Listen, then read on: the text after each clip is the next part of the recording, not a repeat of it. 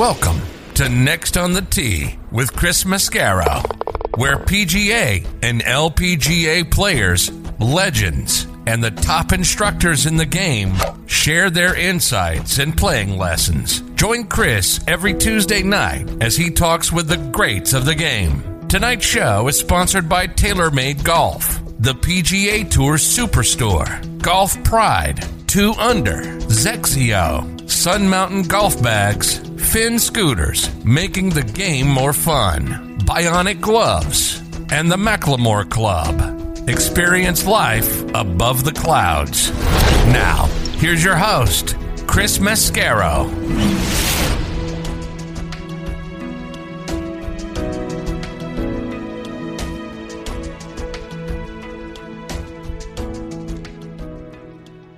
Good evening, folks, and welcome to Next on the Tee. I'm your host, Chris Mascaro, and I'm both extremely excited about tonight's show, and it's the week of my annual buddies trip. So I got a lot of positive vibes pumping through my veins right now. We're headed up to the Macklemore in just a couple of days. The days leading up to this trip have seemed to move like at a snail's pace, but it's finally the trip eve. So it's almost time. Come on, Thursday. In the meantime, I've got 3 outstanding guests that I can't wait to share with you tonight. First up is going to be 1989 Open Champion Mark Calcavecchia. I'll talk to Mark about his thoughts on Phil's big win at the PGA. And is it an anomaly, or is it the start of 50-plus-year-old guys winning majors on a more regular basis? We'll also talk about player rivalries. We'll talk about the Ryder Cup and the gamesmanship that went on during the 1989 and 1991 Ryder Cups. You heard Chip Beck talked about it last week. I want to get Mark's perspective on it this week. He'll join me in just a few minutes. Following him, I'll get a visit from one of the all-time great players on the LPGA Tour, and that's Jane Blalock. Jane won 27 times out on the LPGA Tour, plus 4 times on the Japanese Tour. I'll talk with her about some of those victories, specifically the times she beat legends like Carol Mann, Kathy Whitworth, and Judy Rankin. We'll also talk about the impact that Dinah Shores had on the LPGA Tour back in the 1970s, and Jane's impact in starting the LPGA Legends Tour, who you know we are partners with. So looking forward to having her as part of the show tonight. She'll join me about 25 minutes from now. Then we'll round out tonight's show with a visit from one of the top instructors in the history of the game, Jim McLean. I'm going to talk to Jim about his college playing days at the University of Houston. He got to play alongside so many great players like John Mahaffey, Bruce Lietzke, Bobby Wadkins, Bill Rogers, and Tom Jenkins. We'll also talk about the legends that he has coached over the years, which include our good friends Gary Player, Jane Geddes, and Hal Sutton. Plus, we'll talk about the 400-plus teachers that have become certified through his schools. Jim will be here about 45 minutes from now. So there you have it, folks. More great stories, tips, and information are coming your way tonight on this edition of Next on the Tee. As always, thank you so much for tuning in and taking the journey with me tonight. Before we get started, I want to remind you about our good friends over at the Macklemore. Again, my buddies and I are headed up there for our annual golf trip in a couple of days. I'm so excited to play the course and see the other wonderful amenities that they have up there. The Macklemore is a beautiful community resort and golf course, just 35 minutes outside of Chattanooga, Tennessee, up on Lookout Mountain. Folks, go online to themacklemore.com to see how spectacular the place is. Their new clubhouse and bar are open. The Krieg is a great place to have dinner and drinks with scenic views looking out from Lookout Mountain. The golf course is co-designed by our good friends Bill Bergen and Reese Jones, and our friend and PGA Tour caddy Kip Henley said outside of Pebble Beach, it's the most beautiful 18th hole he's ever seen. And Golf Digest agreed, by the way, naming it the best finishing hole in America since 2000. See why they're all saying that by checking out the course and the resort online at themacklemore.com. And folks, this segment of the show is brought to you by TaylorMade and their TP5 and TP5X golf balls. High draw? Check. Low fade? Check. Bump and run? Out of the sand or flop shot? Guess what? Check, check, and check. No matter what shot you need to pull off, there's one ball that's better than them all, and that is the TP5 and TP5X from TaylorMade. With a newly redesigned dimple pattern that decreases drag and increases lift, it's the #1 ball in golf no matter the shot. So whether you need to hit it high over the trees, under, or even through them, hit TP5 or TP5X, the one ball designed to handle it all. Check them out online by going to TaylorMadeGolf.com for more information. All right, now next on the tee with me is 1989 Open champion Mark Calcavecchia. Let me remind you about Mark's background. He's from Laurel, Nebraska. His family moved down to West Palm Beach, Florida when he was 13. He won the Florida High School Golf Championship in 1977, played his college golf at the University of Florida from 1978 to 1980. He was named All-SEC in 1979. That season, Mark won the Furman Invitational. He turned pro in 1981, got his first win on tour at the 1986 Southwest Golf Classic. Mark has one of the lowest scoring rounds to par in PGA Tour history. He finished 28 under, a 4-round total of 256 at the 2001 Waste Management Open, which featured a second round 60. At the 2009 Canadian Open, he set a record by making 9 consecutive birdies during his second round. In all, Mark won 13 times out on tour, including the 1989 Open Championship at Royal Troon in a playoff over Greg Norman and Wayne Grady. He's won 4 times out on the Champions Tour. Over the course of his career, he has 193 top 10 finishes, 351 top 25s. He's a great follow on Twitter, oh, by the way, at Mark Calc. And I'm thrilled to have him back with me tonight here on Next on the Tee. Hey, Mark, thanks for coming back on the show. Hey, Chris, thanks for having me, and thanks for the rundown there. I didn't know I had that many good accomplishments. You certainly did, my friend. Mark, I know it's been a kind of a challenging last 12 months health-wise for you. Update us. How you doing? Yeah, it has been kind of rugged.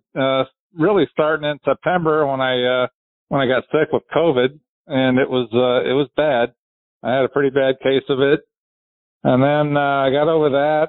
I was pretty weak, had some back spasms, blah, blah, blah. Decided to finally had enough of my backache and decided to have my L4, L5 fused in early January. And that's been a lot harder than I thought it would be to get over that as well. So, but I'm on the mend. I'm feeling much better. And actually, I think I can see the light at the end of the tunnel and hopefully get back to playing some golf by August. So do you think we're going to see you out on the Champions Tour perhaps late this year? I sure hope so. I'll tell you what, I'm tired of watching golf on TV. I'm tired of watching TV, period, actually. I ran out of Netflix shows, and, when you can't do much, I take the dogs for a lot of walks and just hang out. And my physical therapist is doing a great job with me. So my belly's actually getting stronger. It doesn't look much smaller, but my abs are getting stronger and my core. So we're trying to do everything we can to strengthen the back and get back to making some swings. Mark, I want to get your thoughts on a couple of things that are topical out on the PGA Tour, starting with Phil's big win at the PGA Championship. What did you think about what you saw from him? Oh, I thought that was fantastic. Everybody kind of, Phil's Phil. That's just the easiest way to put it. And to show you how cool it was, I mean, guys that you would normally think wouldn't hang around to congratulate him or even tweet something or do whatever, all just really gave him, 100% credit, because it was such a cool win. Look, he's 50. Well, he's going to be 51 next month or in a few weeks.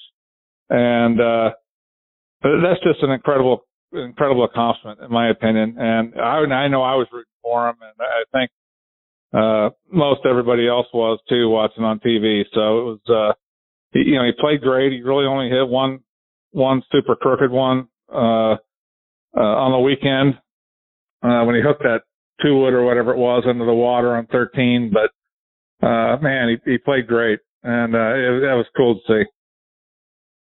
And Mark, as you sort of alluded to a moment ago with your own routine, more focus on health nowadays and eating right and exercise. We obviously see Phil in much better condition, much better shape, I should say, than we've seen him in years past. And when I think about guys being able to compete at 50, to your point, 51 almost now for Phil. I mean, I remember back when Mr. Palmer was talking about about Jack Nicklaus winning the 86 Masters and said, hey, I don't see a reason why Jack couldn't win it at 46. And I really don't see why guys couldn't win at 56. You just got to get it together one time. What are your thoughts now with the greater focus on, eating right and taking care of your body? Could this be a bigger trend as we start to see guys in the, generation, after Phil, the Rory generation start to get up to that 50 age range? Could we see more guys in their 50s win majors on a more routine basis? I actually think we could. What Phil did was certainly inspirational to a lot of us, just like what Bernhard Langer is doing at 63 is pretty inspirational to us out on the Champions Tour. But yeah, and the other main thing is, when Rory turns 50 and, all these guys that are in their early 30s now, 20 years down the road, will they still have the motivation, to play the Champions Tour? Because, they've got more money than they know what to do with, and, there's not really that much motivation. But, Phil's kept that up. He's competed with the young guys, and he looks as good as he's ever looked. I mean, he hasn't aged at all. He's hit it as far as he's ever hit it. As far, pretty much what I can tell. So, what he's doing is it's really, really cool to see, and definitely gives guys in their, mid to late 40s, a lot of hope. There's no doubt. Let's talk about what we saw this past weekend with Jon Rahm. An unfortunate situation with him testing positive and finding out right there next to the green on Saturday, which was horrible in and of itself. I felt so badly for him to have to get that news right on the heels of knowing he's got a 6-stroke lead and heading into the final round. Not getting vaccinated, having that situation cost him nearly $1.7 million if you just want to talk from a dollar's perspective, and then obviously being able to win back-to-back Memorial. So your thoughts on what's happened with Jon Rahm? Yeah, I thought it was a shame. I mean, I'm sure everybody felt sorry for him, and me included. The tournament was over. He was going to win. He was playing so good. So not only from a monetary standpoint, but, losing all that money that he had WD from, there's a couple different thoughts. Why hasn't he gotten vaccinated? And I did see another tweet where I said there's going to be like a lineup of PGA Tour players heading to the doctor on Monday. Because you don't want that to happen to you. It's just it was really sad, and I felt terrible for him. But in the end, I mean, whether you get vaccinated or not, of course I've had both my shots.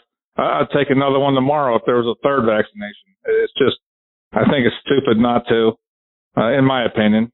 Other people will disagree with that, but that's fine. But yeah, it was, the whole thing was a shame. I think they should have, or could have handled it a little bit better. There's a few things they could have done. Maybe, why not let him play by himself, behind the other two guys in front of him by himself in the last single match, right? Let him play. His caddy is already right next to him anyway. So, and just make sure nobody gets anywhere near him.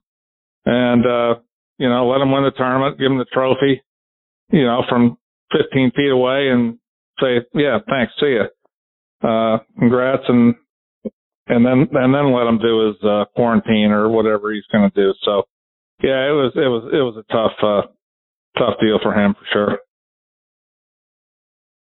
Mark, I want to get your thoughts, kind of just going back to Phil for a second, because he posted a video on Twitter of what he drank out of the Wanamaker trophy. It was a $450 bottle of wine that a friend sent to him, a guy that owns the winery sent it to him.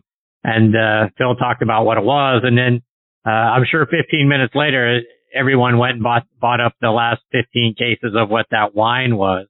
So good for Phil for, doing his friend a solid. But that made me think about you and the claret jug. So we know everybody likes to drink their beverage of choice out of the trophies like that. So what did Mark Calcavecchia have out of the claret jug? We were drinking some Dom Perignon out of it, by the way, and not just the night we won, but the night I had to bring it back at St. Andrews the next year. And I got a little bit of grief for that because the invitation said 7:30 for 8. And I had no idea what that meant. So I just figured that means I'll show up at about 5 to 8. And, of course, I got a lot of grief for that. And, the claret jug still has some champagne dripping out of it. I didn't rinse it out quite good enough, but, yeah, we had a few tasty beverages out of that thing. But yeah, that wine Phil was drinking, I've never even heard of, but I'm sure it's good. It's $450 a bottle, or at least it better be. Right? Exactly. Yeah. Hey, Mark, speaking of lots of money, what are your thoughts on the tour's new $40 million incentive plan that's going to be distributed to the 10 players who bring the most eyes and clicks to the tour, and not necessarily the top players on the course, just who is generating eyes and clicks? Your thoughts on that? Yeah, I thought it was pretty ridiculous, honestly, to give away that kind of money for basically a popularity contest. Great for the guys getting the money. I can't fault anybody for whatever they do to make a bunch of money, but it seems like there's several places that money. If you want to drop $40 million, you could give a lot to the Korn Ferry Tour, a lot to the LPGA Tour, and even throw in some extra to the Champions Tour. I mean, most of our purses are like 1.6 to 1.8 million, which is great. I'm not complaining about that, but it's always fun to play for more money. And yeah, but times are changing. I'll be 61 on Saturday, and my time's come and gone, and I'm sure when you look where Jack Nicklaus is on the career money list, people make more in 2 weeks now than he made in his whole career. So it's pretty scary when you look at it that way. Mark, I want to get your memories of the Ryder Cup, some of the Ryder Cups you played in. I know you played in the 91 Ryder Cup at the Ocean Course at Kiowa, back when it was a relatively new course. And as I was doing some of the research for our time, and then Chip Beck was a part of the show last week, I was reading a couple of articles about you guys may not have been thrilled about playing the event there back then. What did you think about the course when you guys arrived and started practicing and playing around and seeing what the conditions were like? I couldn't believe my eyeballs, quite honestly. I wanted to play a practice round there probably 6 weeks before the Ryder Cup, or just to check it out. And every road was a dirt road. There was just nothing but piles of sand everywhere. There was basically no clubhouse. They just started building it. And I thought to myself, how in the world are we going to have a Ryder Cup here with, 50,000 fans out here walking around this place? It blew my mind. I wasn't even sure where I was going. It was just like I said, a dirt road, a sand road for a bunch of mounds. And then I played the course, and it was pretty rugged. It was definitely not as refined as it is now. Meaning I think it was even harder back then because, if you missed a green in a certain area, like behind 16 green on Sunday, I hit a beautiful little 6-iron in there, and it went just over the green. I was only 20 feet from the hole, but I was in a sand footprint. And, now when I watched the PGA a few weeks ago, there's nothing but grass back there now. So, it's a beautiful place.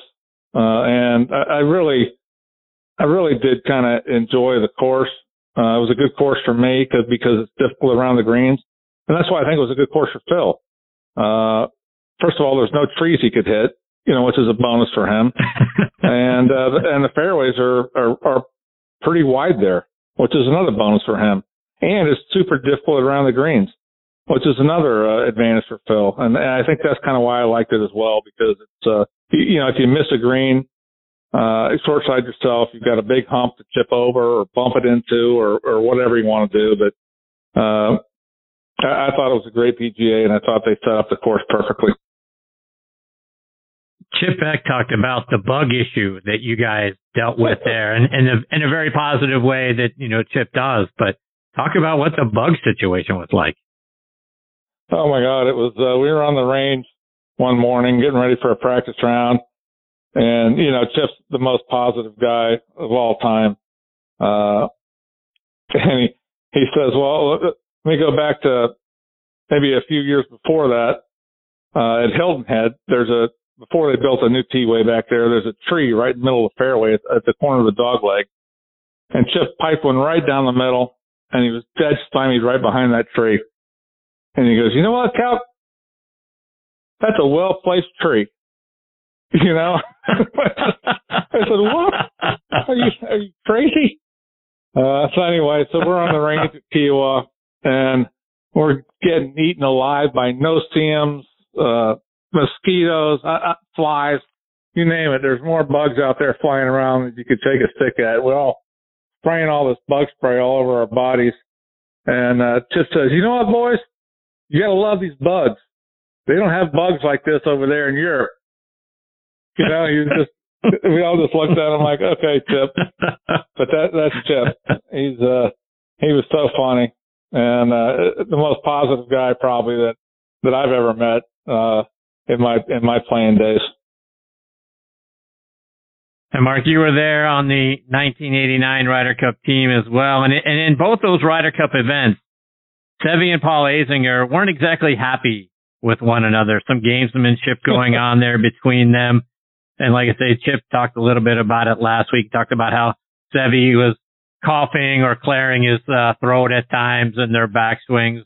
Were you aware of what was going on, and what did you guys think about what was happening? Well, yeah, Seve was Seve.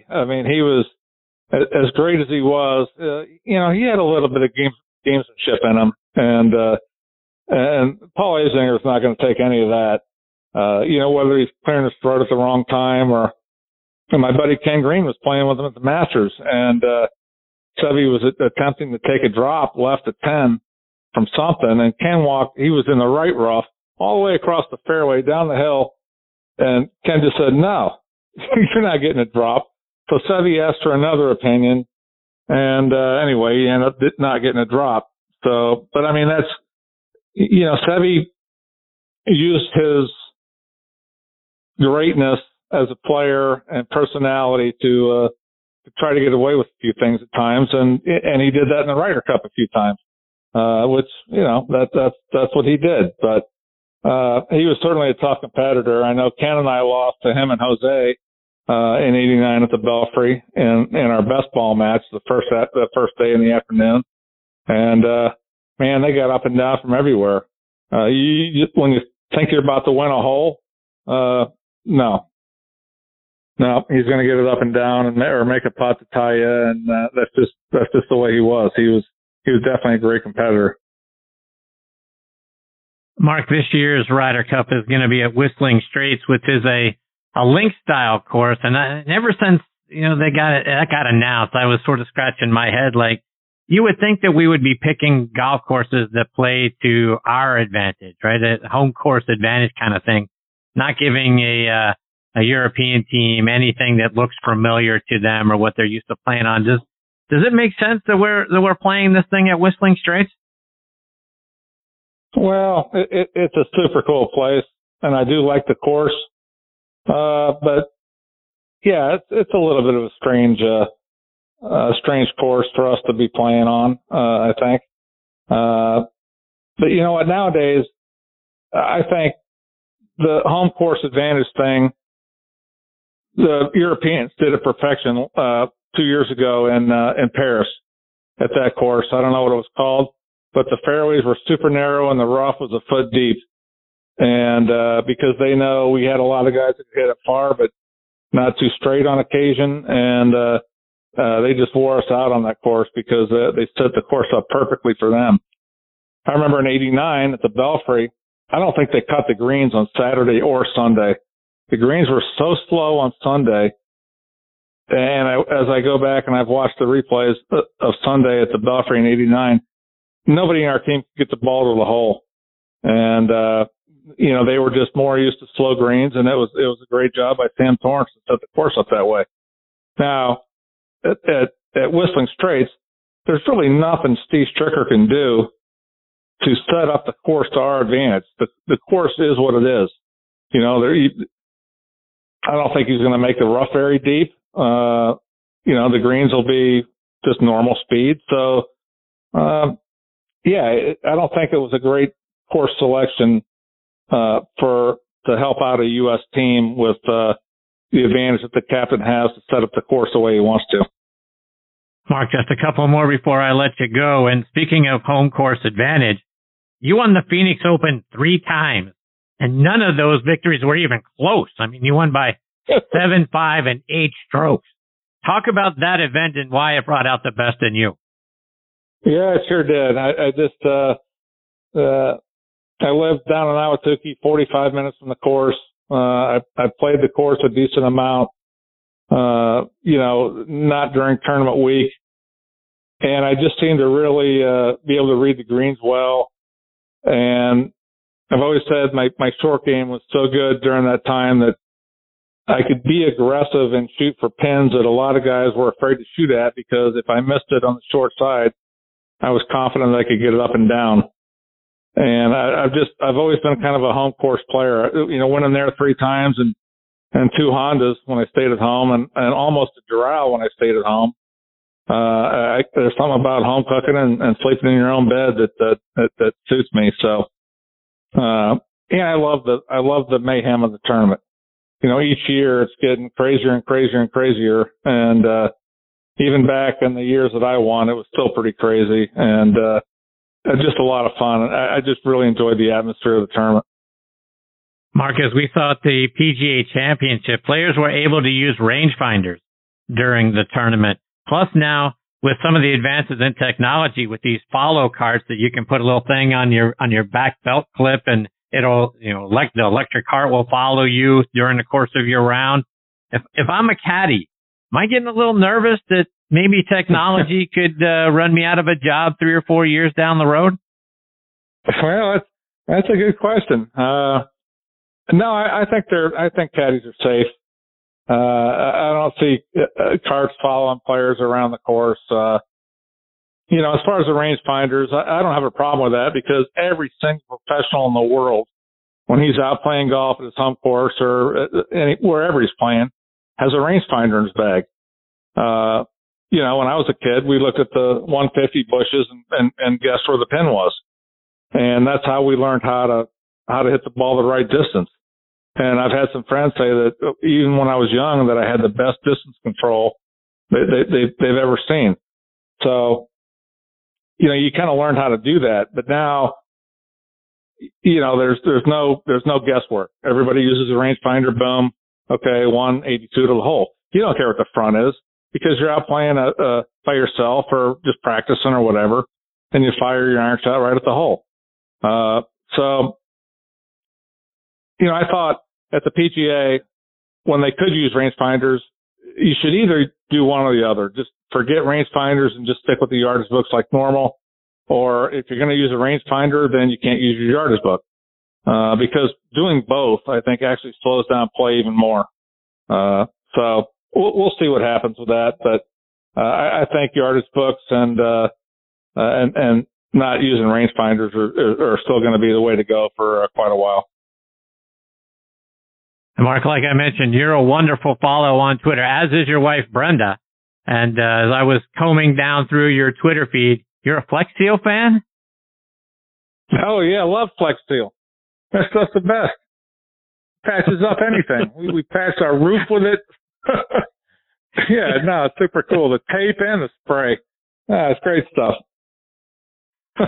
Mark, let our listeners know how they could stay up to date with all the great things that you're doing, and root hard for you as you make your way back to the Champions Tour, whether they're following you online or it's on social media. Thanks, Chris. Yeah, and I'm Mark at Mark Calc on Twitter, and Brenda's at Brenda Calc, and she's even funnier than I am. So actually, some of the stuff I come up with, I steal from her. So. I got to give her credit for that. Mark, you're so much fun. Thank you so much for joining me tonight. It's always a pleasure having you as part of the show. I hope you'll come back and join me again soon. Absolutely, Chris. Anytime. You got it.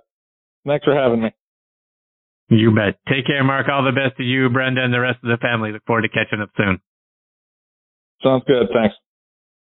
See you, Mark. That's a great Mark Calcavecchia at Mark Calc, C-A-L-C on Twitter. He's a fantastic follow and he's a great guy, as you could hear through the course of this conversation and the other 2 times that he has been a part of the show. So rooting really hard for Mark's back to heal up and he can get back to feeling normal again and probably way better than he has over the last several years with that back. I know I suffer from lower back pain, so I'm sure not as bad as what Mark's was, but so certainly understand the struggle. So rooting hard for him to get healthy and get back out on the Champions Tour and getting to watch him. And then, like I say, following he and Brenda as he gets along the way and hopefully letting us all know how he's feeling and then posting some great stuff out there on Twitter. Okay, now next on the tee with me is one of the great legends in LPGA history, Jane Blalock. Jane is from Portsmouth, New Hampshire. She played her college golf at Rollins College in Winter Park, Florida, just outside of Orlando, where she graduated with her degree in history. She was inducted into their Hall of Fame in 1977. She won the New Hampshire Amateur Championship 3 times from 1965 to 1968. She won the Florida Intercollegiate Championship in 1966 and was the New England Amateur Champion in 1968. That same year, she won the Florida Intercollegiate Championship while at Rollins College. She turned pro in 1969 and was named the LPGA Rookie of the Year. She got her first win on tour here in Atlanta at the 1970 Lady Carling event. She was named the most improved golfer on the LPGA Tour in 1970 and 71. She won the inaugural Dinah Shores Colgate Winners Circle Tournament, which was the richest prize ever on the LPGA Tour at the time. She would go on to win the Colgate Triple Crown in 1975 and 77. She teamed with Raymond Floyd to win the Mixed Championship in 1978. She holds a professional golf record for most consecutive cuts made at 299. In 1983, she became only the 7th player in LPGA Tour history to earn $1 million in career money. She was named the 1985 Comeback Player of the Year, coming back from a herniated disc in her back. In all, she won 27 times on the LPGA Tour and 4 times on the Japanese Tour. She was inducted into the Legends Hall of Fame back in 2014, into the New Hampshire Golf Hall of Fame in 2018, and I couldn't be more honored to have her with me tonight here on Next on the Tee. Hi, Jane. Thanks for coming on the show. Hey, thanks, Chris. Wow, I've been busy. You really have. You've had a heck of a career. Good for you.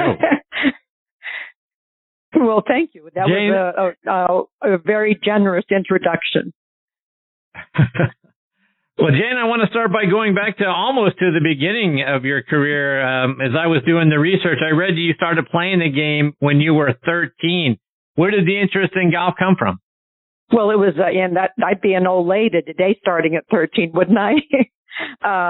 Yeah, I grew up, as you mentioned, Portsmouth, New Hampshire, not exactly a hotbed for golf given the climate. A neighborhood with all boys, and so I played basketball and baseball and occasionally football with them.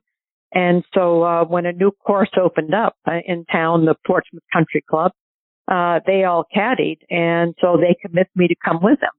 And my parents didn't play golf, but so I went with them to, I put golf bags on a cart and caddied. And then the pro at the club, he had like 8 or 9 kids, so he was obviously cared a lot about junior golf, and he started a junior program. So I joined with all the boys that I played other sports with, and just provided a great opportunity.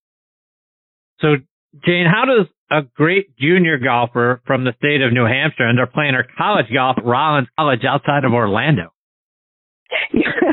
Well, my dad was a native of Florida. My father, he was a newspaper editor in Portsmouth. And he always believed that to get a good education, it's good to change geography. So we had visited the Rollins campus, and it was just small school. They didn't even have a golf team, to be quite honest. It was just a beautiful campus, and it was a place that I got accepted. So I went, and when I was there, we actually kind of lobbied the tennis coach to allow us to create a golf team. So we had to do some work, and it was kind of an ad hoc golf team. We wasn't even close to the schedules they have today. But at least it gave a few of us a chance to play. Players like Hollis Stacey, Debbie Austin, Barbara McIntyre, who won many amateur tournaments in her day. Alice Dye had gone to Rollins College, so people thought it was just this great golf school, which it actually wasn't. It's just that a lot of wonderful golfers happened to have attended, and so something that I'm proud of. And now, I mean, they have they're a perennial Division II winners. So it was just it was a great education, to be quite honest. Jane, I lived in Winter Park for many years back in the 80s and the 90s. Where did you play your local golf around Orlando? Dubstred. Do you remember Dubstred? Is that right? Country Club? Yeah. Yeah. It was it was such fun, and one of my great joys in my life. We had a couple of tournaments in Orlando area. One at Rio Pinar, which I won, and another one at just escaped me the name, at north of Orlando, north of Winter Park. Anyway, so I won 2 tournaments, and a lot of my old college buddies who stayed in that area came out, and it was just, two of the great victories that Errol Estates. There we go. Errol Estates Country Club, north of Winter Park. And it was such fun to win, with that kind of hometown atmosphere, and knowing that I had, such great roots in the greater Orlando area. Winter Park is just one of the greatest towns in the world. Just fabulous. Jane, you turned pro in 1969. You get your first win on tour in 1970. And of course, it's actually just a couple miles down the street from where I live now, Indian Hills Country Club at the Lady Carling Open. And you did it in grand fashion. You make a hole-in-one on the par 3 7th hole in the final round. What a day for you.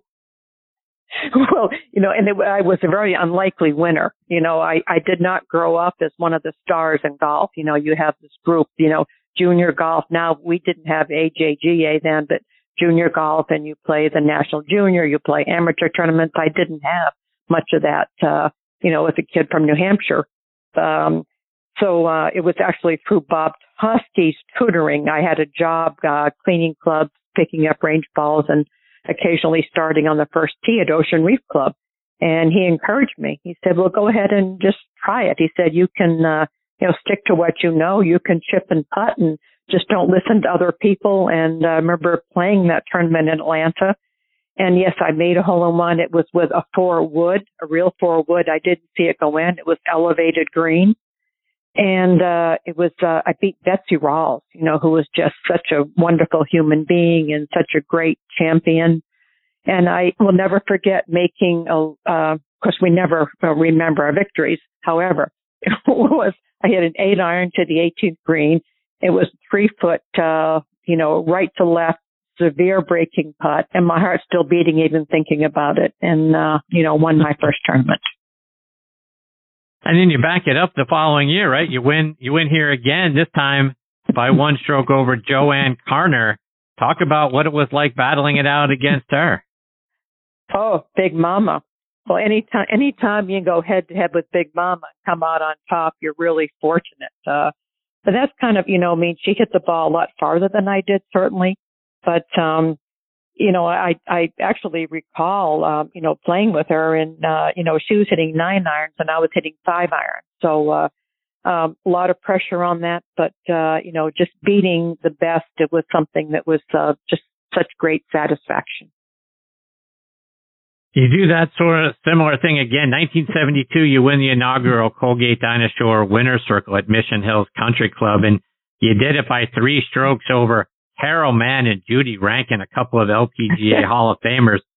And it was by far what I believe, and correct me if I'm wrong, but I think it was the biggest purse on the LPGA Tour at that time, maybe the biggest purse of all time on the LPGA Tour. So talk about winning that tournament. Oh, yeah. Oh, without question. The total purse was $100,000. That's, minuscule by today's standards. But that time, I think the next largest purse was, there may have been a 50,000 purse. But most of them were 20, 25,000 that time.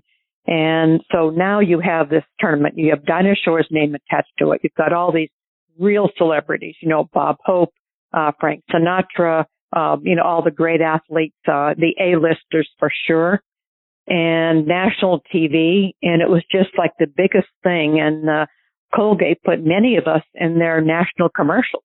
So leading up to it, we were all on network TV doing, I worked with Madge, the manicurist. I'm dating myself, with Colgate Palmolive. Laura Baugh, Ultra Bright Girl, Sally Little, Judy Rankin. I mean, we all had our certain roles. So it wasn't just the prize money. It was the prestige and the hype. And it was the event that changed the entire face of the LPGA. So I have to say that winning that it certainly was a notch in my belt, but it was just so meaningful. And every time we go back there now, and I see you have the wall with all the champions, and one thing that no one can ever take my name away from being the first on the wall. So it's pretty it's a wonderful feeling, and just great thoughts. And Dinah was fantastic, and Colgate was wonderful in how they positioned women's golf. And speaking of prestige, that tournament is now a major on the LPGA Tour. It became so back in '83. Shouldn't it be considered a major for you? Shouldn't they have retroed that back and given you credit for that?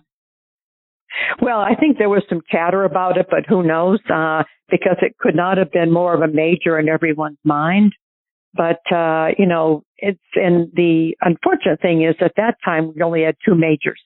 We had the U.S. Open and the LPGA Championship, and now they have, 5? And so, right. Certainly I'm not taking anything away from those that win a lot of majors, but it's a little bit more attainable now than it was then.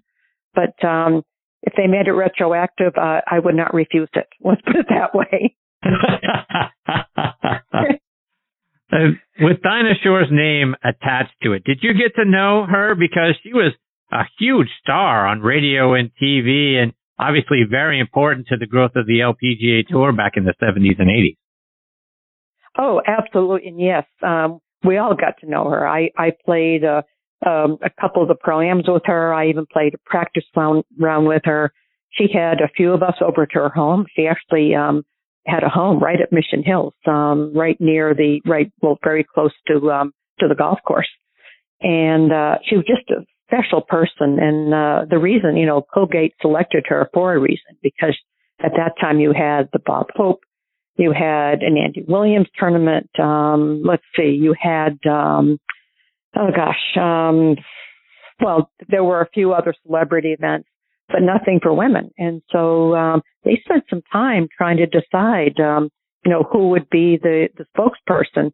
And Dinah did not play golf. She was a tennis player. And they actually had to convince her. And, all the credit to her, because she just didn't accept. She decided she was going to learn to play the game of golf, and she went at it just like she did learning to sing in her career. I mean, she was fantastic, and she could hit the ball and was never happy when she missed a shot, which we all had much more respect for her, because she was a real competitor. But she loved her relationship with the LPGA. She loved her role with that tournament, and we all loved her. Later in 1972, you won the Dallas Civitan Open in a playoff over Kathy Whitworth. So now you're really starting to rack up the impressive wins over the best of the best in LPGA Tour history. Talk about going head-to-head against Kathy Whitworth. Well, I said just a moment ago, I do like going up against the best, and it brings something out in you. Maybe it's just that extra bit of adrenaline, the extra challenge. And, yes, I remember that playoff well. I remember making, as I said, we never remember our victories, of course, but, was about a 15-foot downhill putt to beat her in that playoff. And she, talk about ultimate competitor. Joanne Carter just wears it. Kathy just wears you down. It's hard to know how she's playing, but every time you see her scorecard, it's in the 60s. Every time you could I remember beating Rankin in the playoff, who was just, she was such a great competitor and is so good what she does now. And beating Carner and Whitworth. Of course, I'm sure they got me a few times as well, but not in a playoff, to be quite honest. And you would go on to edge Kathy Whitworth a few more times that season, and then at that same event in 1976, though that time you won by 9 strokes. Did she ever pull you aside and say she was getting tired of finishing second to you? No, heavens, she'd never give me that credit. Absolutely not. She'd lose her edge. Of course, she only won 82 tournaments. She has me by a few. 27. Actually, at one time I had won 29. Sandra Palmer and I won 2 team championships together. And we actually have written to a couple of folks because now they make those team championships official. So we're hoping they're going to add a couple more tournaments to our resume. So we'll see what happens. But I don't think Kathy ever really worried about me. But I am proud of the fact that I don't think she ever got me. So that's a good thing. Jane, just a few more before I let you go. But by 1977, you're rolling along pretty good in your career. You win 3 times in 77, 4 times in both 78 and 79, and you're dominating on the Florida courses. I mean, your peers had to know if the tournament was in Florida, they were pretty much playing for second. Well, I have to attribute some of that to the fact that growing up in New Hampshire, I played at Portsmouth Country Club, which was on the water, very windy golf course. So I was a low ball hitter. If we ever hit over trees, it was forget it. I'd have to go around them. And so in Florida, obviously, there's a lot of wind. So anytime the wind blew, I felt I had an edge. I was never great on Bermuda greens. I grew up on very fast bent greens.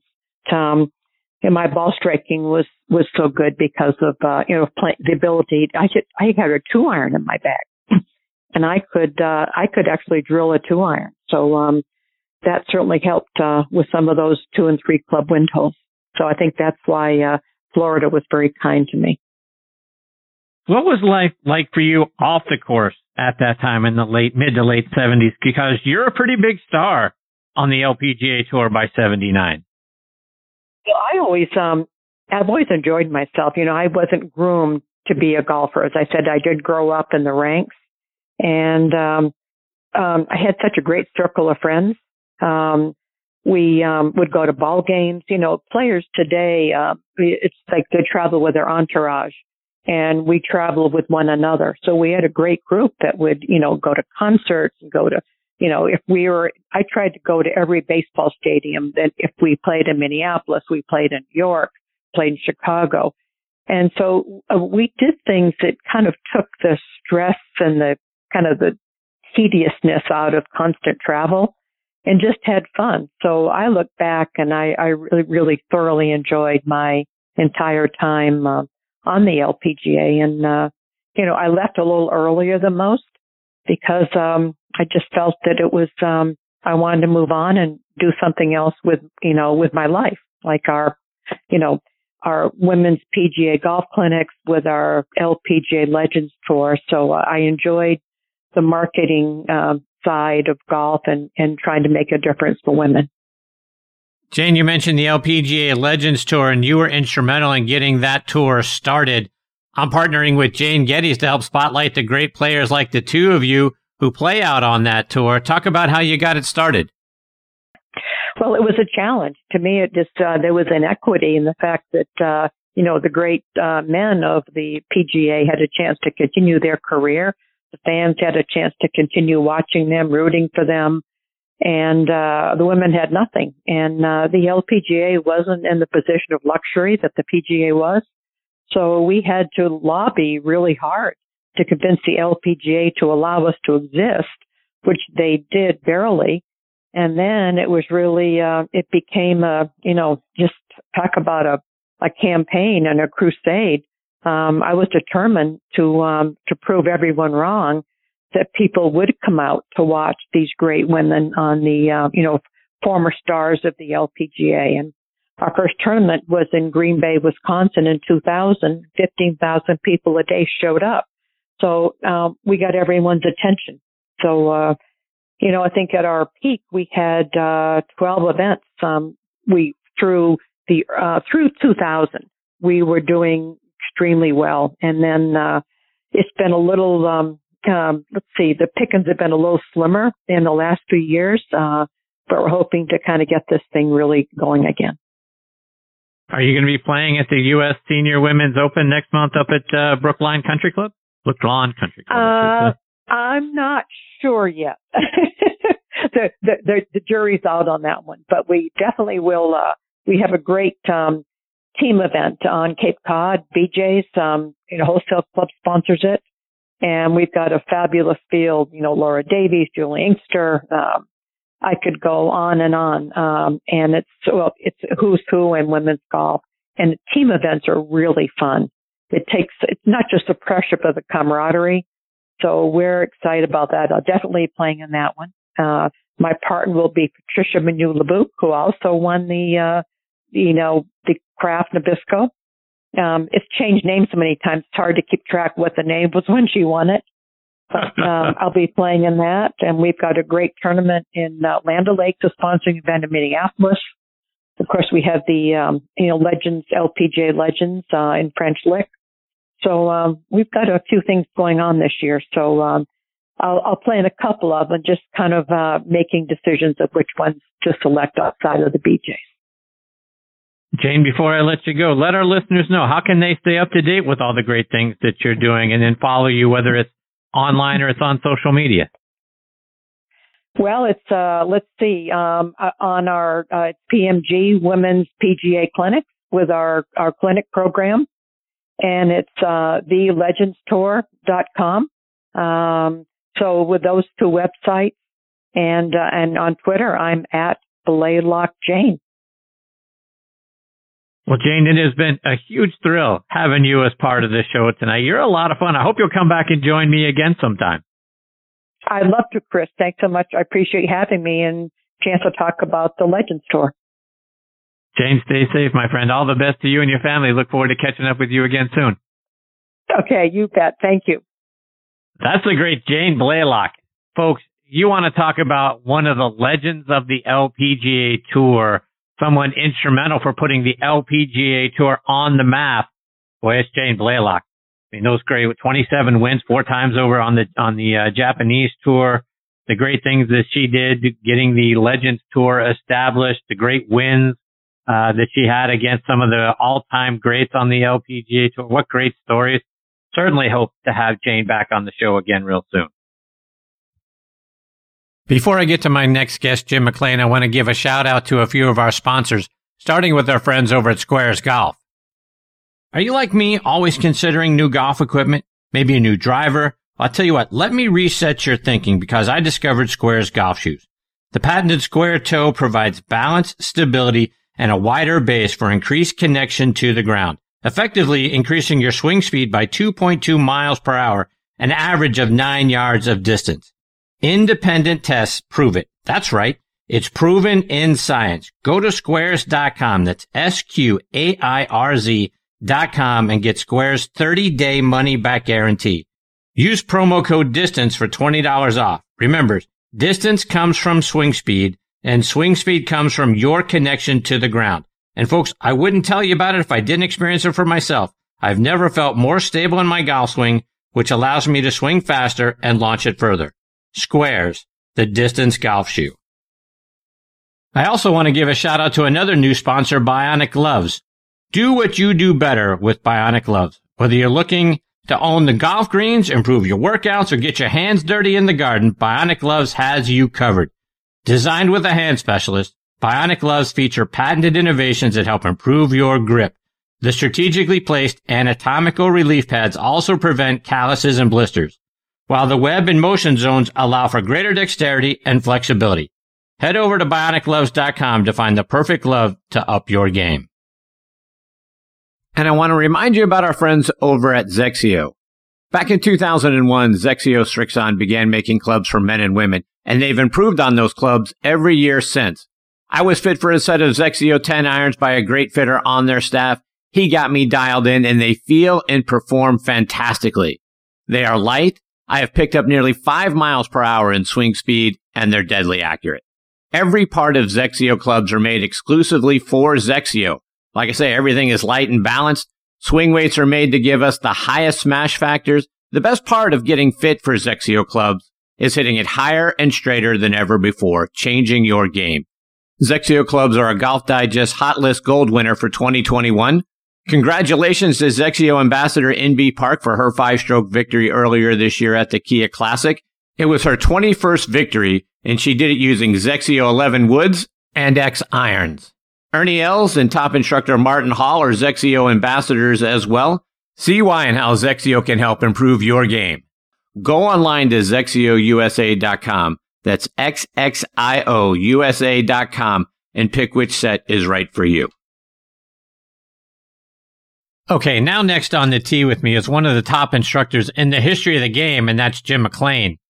Jim is from Seattle, Washington, and won the Washington Junior Championship twice. He won the Pacific Northwest Amateur 3 times, and the Seattle Amateur and the 4 States Amateur in Texarkana, Texas.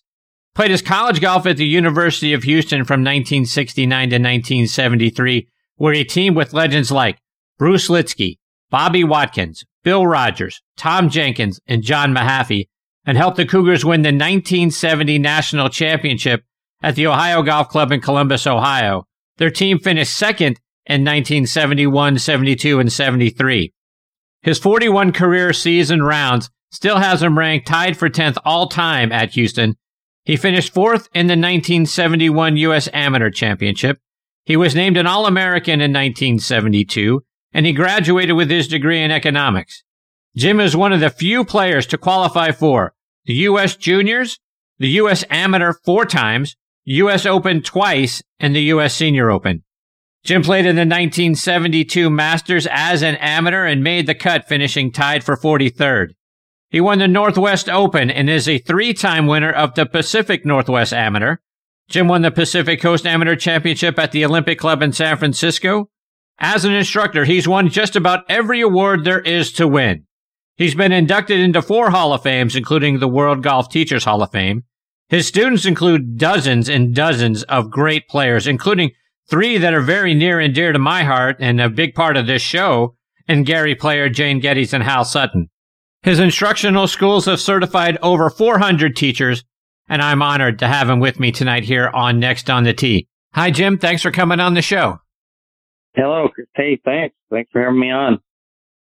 Jim, I want to start by learning how you first got interested in playing golf, and when did you first pick up a club, and who put it in your hands? I grew up in Seattle. My dad was a really good player. He was an engineer for Boeing aircraft.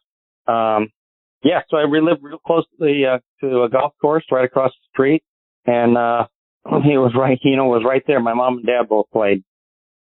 So, Jim, how does a kid growing up and winning multiple junior golf championships, in Seattle, in and around Seattle in the state of Washington, end up playing his college golf at the University of Houston?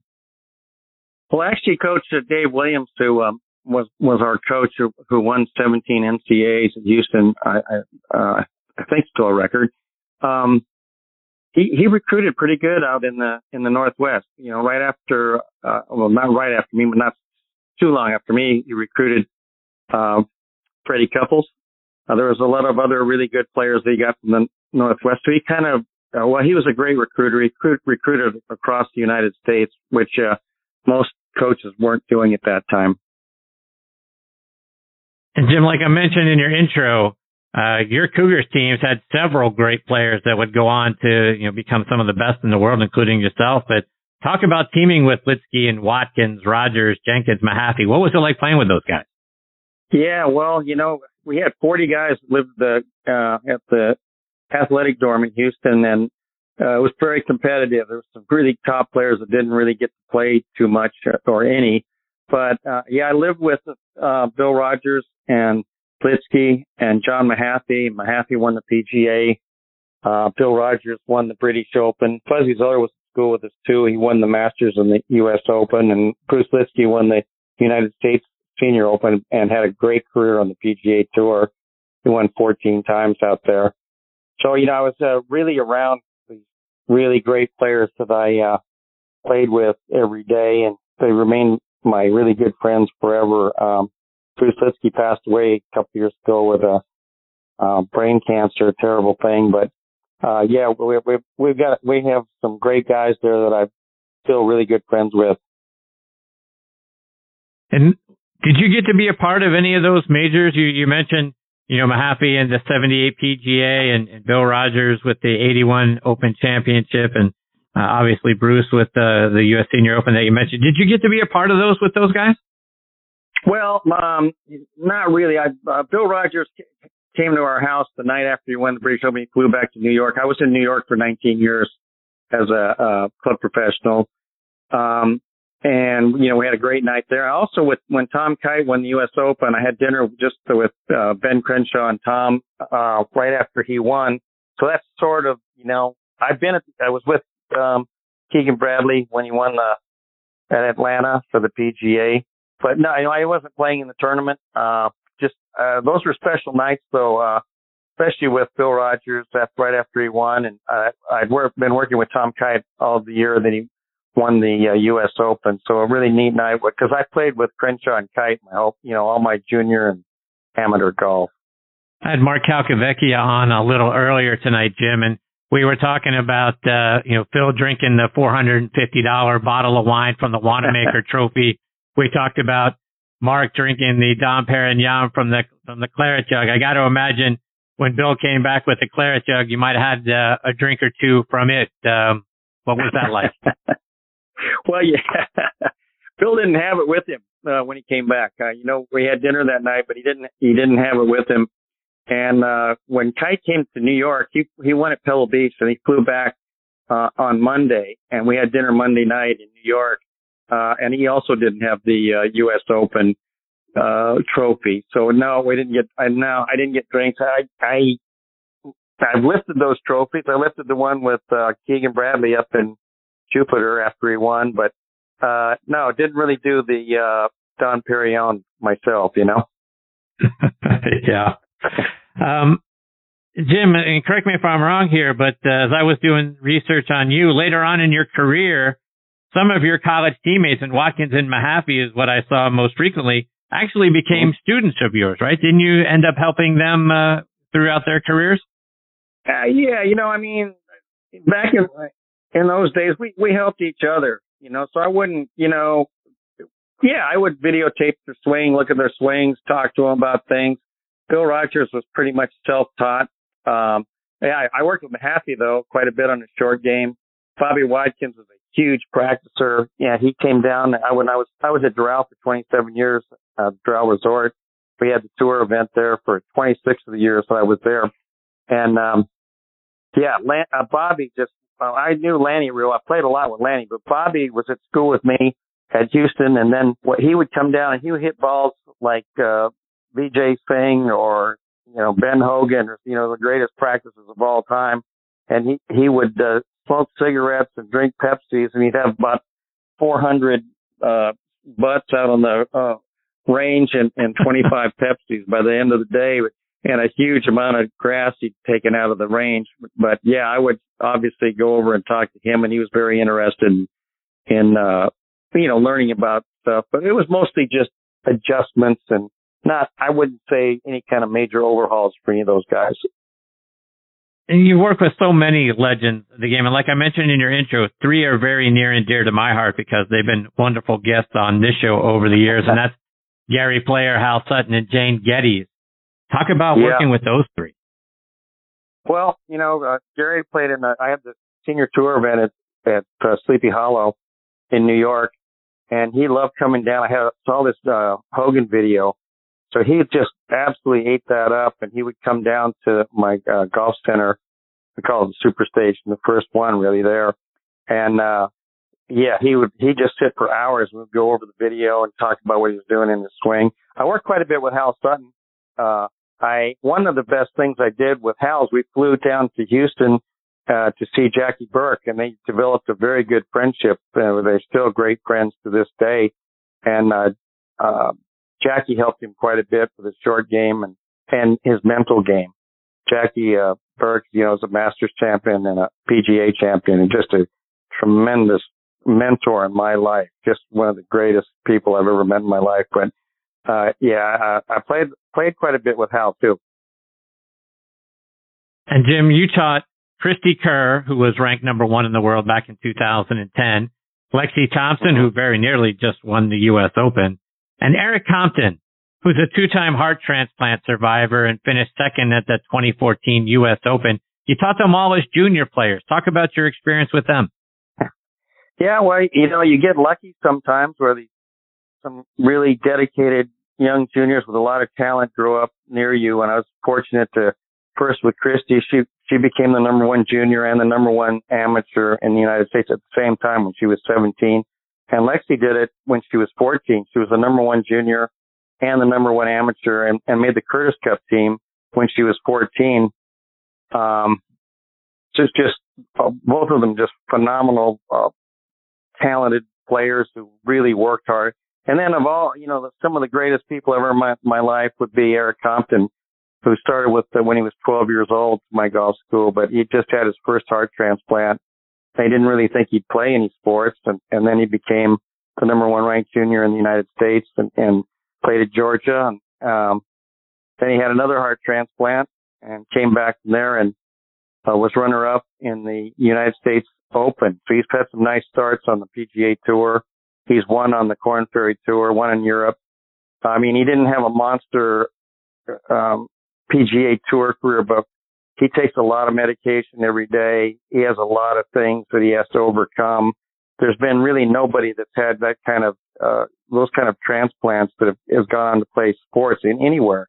And he's just an amazing guy. He goes to a lot of hospitals. He helps a lot of people in the transplant world and, visited hospitals. He's just a phenomenal person. No, I just love the guy. Jim, more recently on the PGA Tour, you've worked with 2011 PGA champion Keegan Bradley, which you mentioned a little bit ago, 2019 U.S. Open champion Gary Woodland, plus Russell Henley and Bo Hoag. Talk about the work you're doing with them. Well, we're really fun with Bo. Has been a really good player at Ohio State. Was playing the Canadian Tour and then the Hooters Tour down here, the mini tour in Florida. And, he kind of come to a dead end, he felt like, and we started about 4 years ago working on his game, and he ended up making it to the web doc, and then he became the Korn Ferry Tour, and he ended up winning a Korn Ferry Tour and getting on the PGA Tour. And last year he made the top 125, and this year he just had a nice tournament at Muirfield. He finished 13th last week. So there's, those have been fun ones for me because, somebody that needed some help, I felt like that I really could kind of push them and get them over the edge to get onto the PGA Tour. Which I think the same thing with Keegan. We came out of college out of New York, St. John's, not exactly a powerhouse golf school, but, those guys were really hungry for information and knowledge and ideas on the short game, pitching the ball. Bo had a lot of face rotation going through the golf ball. We worked a lot on some left side drills and swinging the club more back to the inside better. And he used to have a big drop to the inside on his downswing that put him too far under the plane. So those are really things to work on. There was a lot of fun. Keegan, we did quite a bit of work too. When he came to me, he said he wanted to play the PGA Tour, and he said I need to change my swing. So I just made some pretty big changes, and amazingly it worked.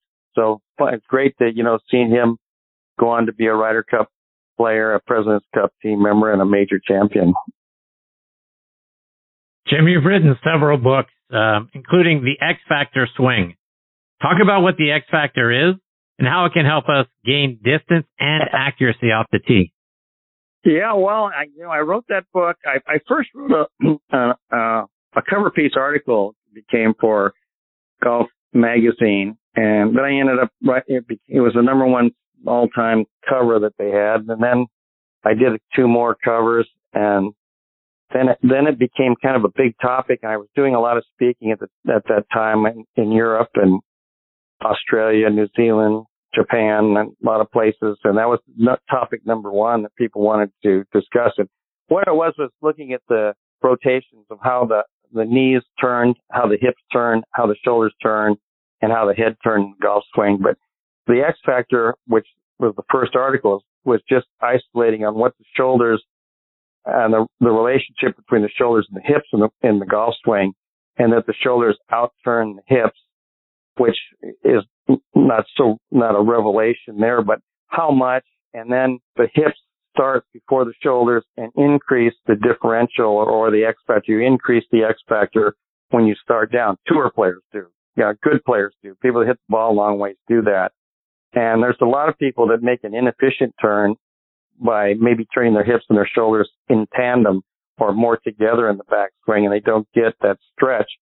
But the X factor was not about not turning your hips. I had the corridor between 40 and 65 degrees, which, I wrote that book a long time ago, and now there's been, biomechanics and a lot more study on these rotations in the swing and developing power. Of course, power is such a huge topic right now with Bryson DeChambeau and Koepka and Dustin Johnson, et cetera, and Lexi Thompson. But I think it was a great study for me. I loved studying the video. We had biomechanics probably before anybody in the 1990s at Doral. I used force plates a long time ago, but I love doing that and looking at how the great players, of all time. Hogan talked about the hips turning 45 and the shoulders 90, which got my attention.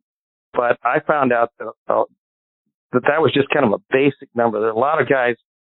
John Daly was the longest back when I did that study, and he was turning his hips 66 degrees and his shoulders 118 degrees when we put him on a machine down at Doral. A good friend of mine, Michael McTagg from San Francisco, brought out an early version of biomechanics to measure these rotations, and it's pretty good. And that came out very interesting. I think it's held up, really nicely. Jim, I want to talk about your golf schools because you've certified over 400 teachers. Talk about your schools and the way you're able to give back to the game in that way. Well, when I was in New York, we were in the Met section. I think, if not the best section, certainly one of the best. We had a very big section there, and I was able to be the head professional at some really nice places. So when I came down to Miami, I brought some really talented people with me. We started small, just 5 teachers at Doral, but it blossomed out, and I've been really big on training. So we've had Monday morning meetings since we started, and Thursday night meetings, and very serious tests on a lot of different books. So I've loved hiring good people, and then we do a lot of training, and then they have 13 videos they have to do on every part of the golf swing, and they have to be able to speak well in front of people and have a deep knowledge in teaching. So we're really, for a long time, we've been able to kind of have the pick of a lot of top guys who want to come down and really try to be a top teacher. So a lot of our guys are really our guys that have, trained with us are really at some of the greatest places in the United States right now as the director of golf or the director of instruction. And I'm really very proud of those guys. And girls that have really succeeded in this, basically the teaching game. And Jim, you've got an app that's just about to be released, right? Yeah, it's just coming out right now. We just sent out a mailing today. I'll be starting to, promote that. Well, thanks for mentioning it, but we've got PXG as a sponsor and Squares golf shoes that have been really good, as we get started here. And, we've got a huge mailing list of people that we've worked with and at my different schools. So I think we've got a good chance. It's only $4.99 a month. So we hire a winner doing a lot of brand new videos. My son played at Oklahoma State, played on the team with Ricky Fowler and Kevin Tway and some other great players there, Peter Uline. He's been helping me a lot. He played for 8 years, but he's been working with me now. And Grayson Zacher is my director of instruction. We spent a tremendous amount of time on brand new content. And, I think we've got they say content's king, so we'll see. I think anybody that gets this app's going to be pretty happy with what they see in there. And Jim Squares Golf is one of our sponsors as well. Oh, good. And I've been singing the praises of those shoes for a while. Talk about the impact that you've seen from the Squares Golf shoes. Yeah, it's been about a month with them, and I've had the shoes on. I really like them a lot. I'm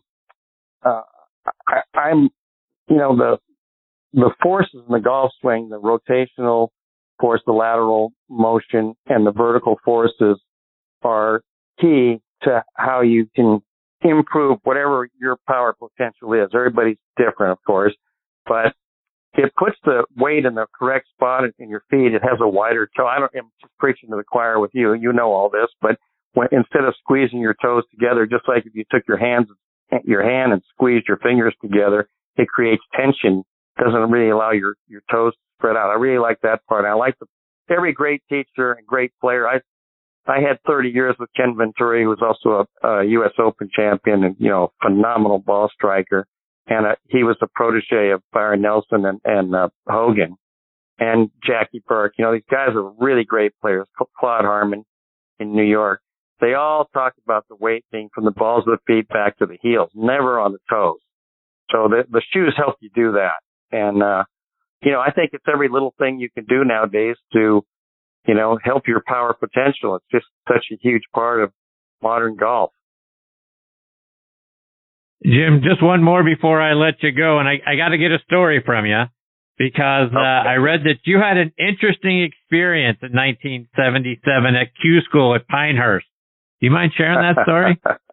That's a long story, but long story short, I got arrested for speeding, and I was a young guy, with New York plates down there at the time. Wasn't a great move. I smarted off to the one policeman. They threw me in jail, and then I smarted off to the other guy, and then I was really in trouble because, I had a radar detector on my car, and the guy just estimated what I was doing. Anyway, beginning of tour school, so I spent most of the night in jail, and I was staying with the director of golf there at Pinehurst. I had everything set up. I was playing really good, but that was put a pretty big damper on my first round. I shot 77 the first day, and ended up missing that tour school. But just one of those things, that crazy things you do when you're young. Kind of finished me off right there. I could go on and on. There's a lot to the story, but that's the basics. That's the basics right there. Yeah. Jim, I got to get a playing lesson from you. More from the mental side of the game. As I look ahead to my annual buddies trip, we're playing up at Macklemore coming up later this week. But from a mental side, when we hit a bad shot, or maybe we have a bad hole or a couple of bad holes, when you're talking to your prospective teachers or the people in your schools or your students, how do you tell them to sort of manage their mental side and not let one bad hole or two bad holes turn into a bad round? Yeah, that's such a big part of the game. Being able to recenter yourself, to have a short memory, to not magnify mistakes. When you hit a bad shot, follow it up with a few more bad shots or bad management decisions, and have a really big number. It's very frustrating. And then a lot of times, because you get sort of disoriented or angry, you follow that up with a few more bad holes, and it's all over for the day. So if you can right the ship fast, that's great. But some days you just don't have it. So I would just ease off the pedal a little bit, swing a little smoother, concentrate on hitting in the center of the club face, try to have big picture ideas, try to go to a nice finish, make sure you check your grip pressure, so you're not squeezing that golf club after you've had a bad hole or one bad shot. And, golf doesn't look kindly on pressure in the body. and tension. And, our big saying at the golf school is tension kills the golf swing. And that's really a true statement. Jim, before I let you go, let our listeners know how can they follow all the great things that you're doing, whether it's on your website or it's on social media. Yeah, just McLean Golf on Instagram or Twitter, but just jimmclean.com. Pretty easy. And it's just the Jim McLean Golf School app. If they're interested in going to the App Store to check that app out and see what they think. It's free to go on and look at it. Well, Jim, it certainly has been a privilege having you as part of the show tonight. I hope you'll come back and join me sometime. So much more to get into with you. I'd love to get more playing lessons and talk more about your career, but you're a legend and you're fantastic. Oh, well, thanks so much for having me on. And best of luck to you. I hope to see you down the road. Thank you, Jim. Stay safe. All the best to you and your family. Look forward to catching up soon. That is the great Jim McLean. And folks, what an amazing career, college career, and then as an instructor. I mean, the list of legends that Jim has had as students is long and distinguished. And like I say, right at the top of that list, obviously for us, it's Gary Player, Jane Geddes, and Hal Sutton. And then the over 400 teachers that he has certified through his schools is absolutely mind-boggling. So kudos to Jim. Huge thrill having him as part of the show, and we will certainly try to get him back on again soon. All right, folks, it is time for me to put a bow on this episode of Next on the Tee. My thanks go out to Mark Calcavecchia, Jane Blalock, and Jim McLean for joining me tonight. Please check out our website, nextonthetee.net, to keep up to date with what our guest schedule looks like. And speaking of which, scheduled to join me next week are our resident director of instruction, Tom Patry. He'll be back just like he is every other week. The tournament director at the Travelers Championship, Nathan Grube, will be making his third annual visit with us. Also back with me will be 1989 senior PGA champion Larry Mowry. And joining me as well is going to be my co-host from the Thursday night tailgate show, Bob Lazzari. Bob typically joins me a couple of times during the golf season and particularly around the Travelers Championship because he covers that event every year up there in Connecticut. So it'll be great having Bob as part of the show next week as well. So it's going to be a great one. I hope you'll come back and be a part of it with us. Folks, you can stream this show as a podcast on so many great podcasting sites and apps like Podcast.co, Apple Podcasts, Google Podcasts, Podbean, Spotify, iHeartRadio, Stitcher, Audio Boom, Player.fm, and Odyssey. And folks, if there is a podcasting app and you're not sure if we're on it, just type in the name of the show Next on the Tee in the search bar. We're probably on there as well. And folks, if you enjoyed the show, please do me a favor and go online to podcastmagazine.com and vote for the show in their Hot 50 list. You have moved us up from number 44 a couple of months ago to 39 and now up to 31 in June. I can't thank you enough for all of your support. I'd like to get the show into the top 25. So if you go on podcastmagazine.com and then you'll see a tab for Hot 50, click on that and then there'll be a drop down list for Hot 50 voting. And then type in the name of the show and then my name in the host area. I really appreciate your support so much. Folks, thank you again for choosing to listen to this show tonight. I really appreciate the fact that you continue to make Next on the Tee a part of your golfing content.